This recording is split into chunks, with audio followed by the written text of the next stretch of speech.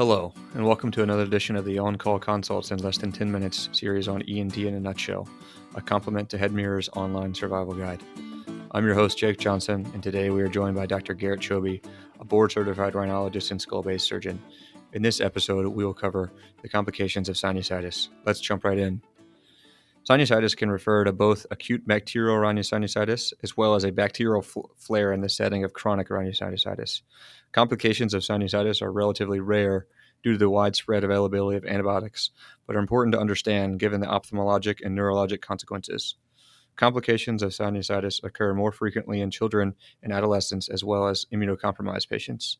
Sinusitis complications can generally be broken down into the three anatomic areas they affect: bone, orbit, and the intracranial space. The proximity of the ethmoid cavity and thin nature of the lamina papyracea allow for easy extent into the orbit. Diploic veins from the frontal sinus to the intracranial space allow for easy intracranial spread and have the greatest flow during the second and third decades of life. Dr. Chobe, could you take us through a differential diagnosis, including can't-miss diagnoses that you consider when seeing a patient with this phenomenon? Sure.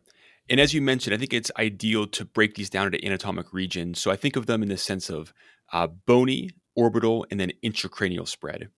So in regards to bony disease, a Pott's puffy tumor or osteomyelitis with possible abscess of the frontal bone is one you can think about. Osteomyelitis, and then of course an infected mucocele or mucopia can occur as well. In regards to orbital complications, these are more common in adolescents and are commonly broken down according to Chandler's classification. This refers to a spectrum of disease ranging from pre-septal cellulitis or Chandler class 1 to post-septal cellulitis or Chandler class 2, and then progressing to a class 3, which is a subperiosteal abscess. Further extension or class 4 includes an orbital abscess, and then lastly, Chandler class 5 would be a cavernous sinus thrombosis. These are most commonly caused by infections with staph and strep. And then, of course, the cavernous sinus really is the junction from the orbit to the intracranial space, which brings us to that third category of intracranial spread of disease.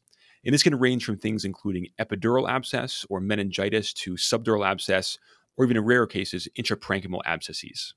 And we discussed this a little bit at the beginning, but what are some risk factors for patients to suffer one of these consequences? Certainly, these occur more commonly in children or adolescents and tend to occur more commonly in boys than girls. This is thought to be potentially due to extension of frontal sinusitis to the intracranial space via those valveless diploic veins. Certainly in immunocompromised patients, these can occur more commonly, or in a patient with a history of CRS with multiply resistant, more aggressive bacteria. So with those factors in mind, how do patients present oftentimes? Oftentimes, the patients have a vague history of sinusitis or nasal congestion. This is especially common in kids. And they may even had some previous treatment for it and things have not improved. When things spread to the bone, to the orbit, or intracranially, they tend to have more symptoms of headache and may have eye pain, edema, or proptosis even. Certainly when there's orbital spread, we think about things like loss of visual acuity or diplopia. And when there's intracranial spread, we think of things like meningismus, worsened headache, or even in some cases, focal neurological defects. And so as you go down to see this patient, or if you're a provider in the ED, what sort of things do you want to ask them? And what are some specific questions you really want to try to tease out from them? I think it's important to discuss things like how long the symptoms have been for and what their previous treatments have been. Of course, if they had a lot of previous treatments, you may worry about things like antibiotic resistant bacteria. You always want to know the state of their immune system and whether any immunocompromise is present. I also think it's important to talk about previous complications of sinusitis or other issues such as sinus surgery, orbital surgery, intracranial surgery, or a previous history of maxillofacial trauma. It's, of course, important to recognize things like visual changes or double vision. And then, of course, talking with the child or the parent, eliciting things like confusion, change in mental status, or alterations in alertness or orientation. And after you've taken that history or on your way to take that history, what are some items that you want to gather with you to conduct your examination or gather any cultures or things like that? So it's very important to have proper PPE for these kind of consultations, including masks, eye protection, gloves, and potentially a gown. You're going to end up looking in their nose. So things like 0-degree endoscope is very helpful. You may want to use things like Afrin or oxymetazoline, as well as a numbing agent like lidocaine. And then, of course, having things for culture is also important in many of these scenarios. So now that you have your key supplies, what are some things that you're looking for when you examine this patient?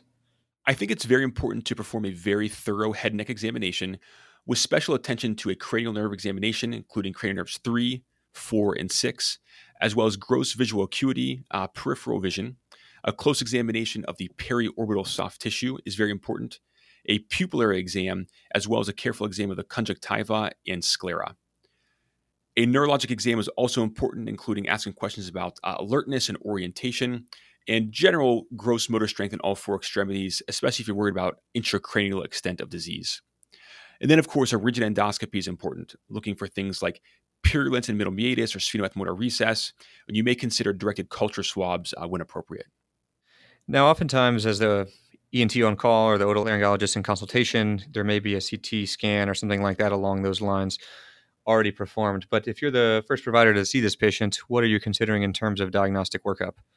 I think starting with a very quick CT sinus without contrast is appropriate in most cases. This will help to tell you the extent of the intranasal and sinus disease and may give you clues to things like orbital involvement or bony infection.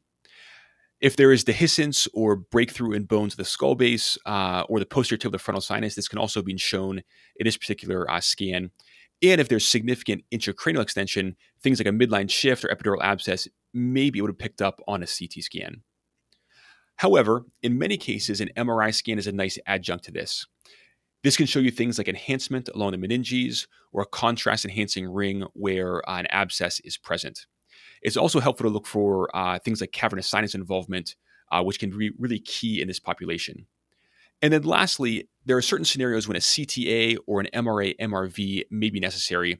And again, this is especially helpful for worrisome things like a cavernous sinus thrombosis or a dural sinus thrombosis. And so, as you establish a diagnosis and determine what anatomic areas and structures are involved with the patient, what are some things that you consider as far as initiating treatment with these in the acute setting? Absolutely. The first thing I'll mention is that it is, of course, very important to treat these in a multidisciplinary fashion. So, if there's any worry about orbital involvement, I think ophthalmology consultation is very important. And any worry about intracranial extension, of course, neurosurgical opinions are also very important. If this is the case and you think that there's some sort of extension of disease, certainly early initiation of broad spectrum antibiotics with good CNS penetration is very important. Although infectious disease will typically manage these, a good thought on outset of management would be some combination of ceftriaxone, metronidazole, and vancomycin. This gives excellent broad coverage and all penetrate the CNS system fairly well.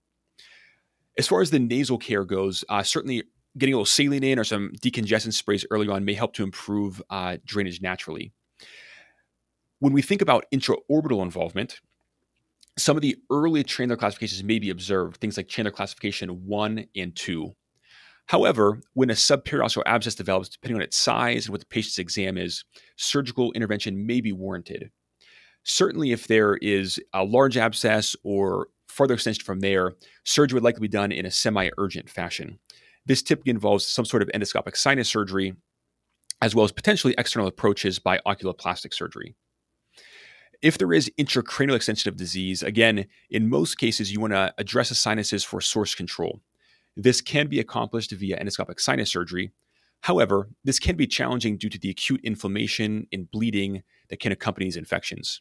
So in some cases, for instance, if there's a frontal sinus infection resulting in a subperiosteal abscess behind it in intracranial extension, you may consider a quick trephination in the operating room, which can deliver antibiotics locally and drain the infection without resorting to a full endoscopic sinus surgery. And of course, input from neurosurgery is very important. And postoperative care will depend a lot on the extent of their disease, but typically rinses are utilized postoperatively, and you may tailor antibiotic therapy based upon culture results. I think that's a really nice, quick summary of going down to see a consult that deals with the complications of sinusitis. We really appreciate your time today, Dr. Choby. Thank you for being with us. Thank you very much.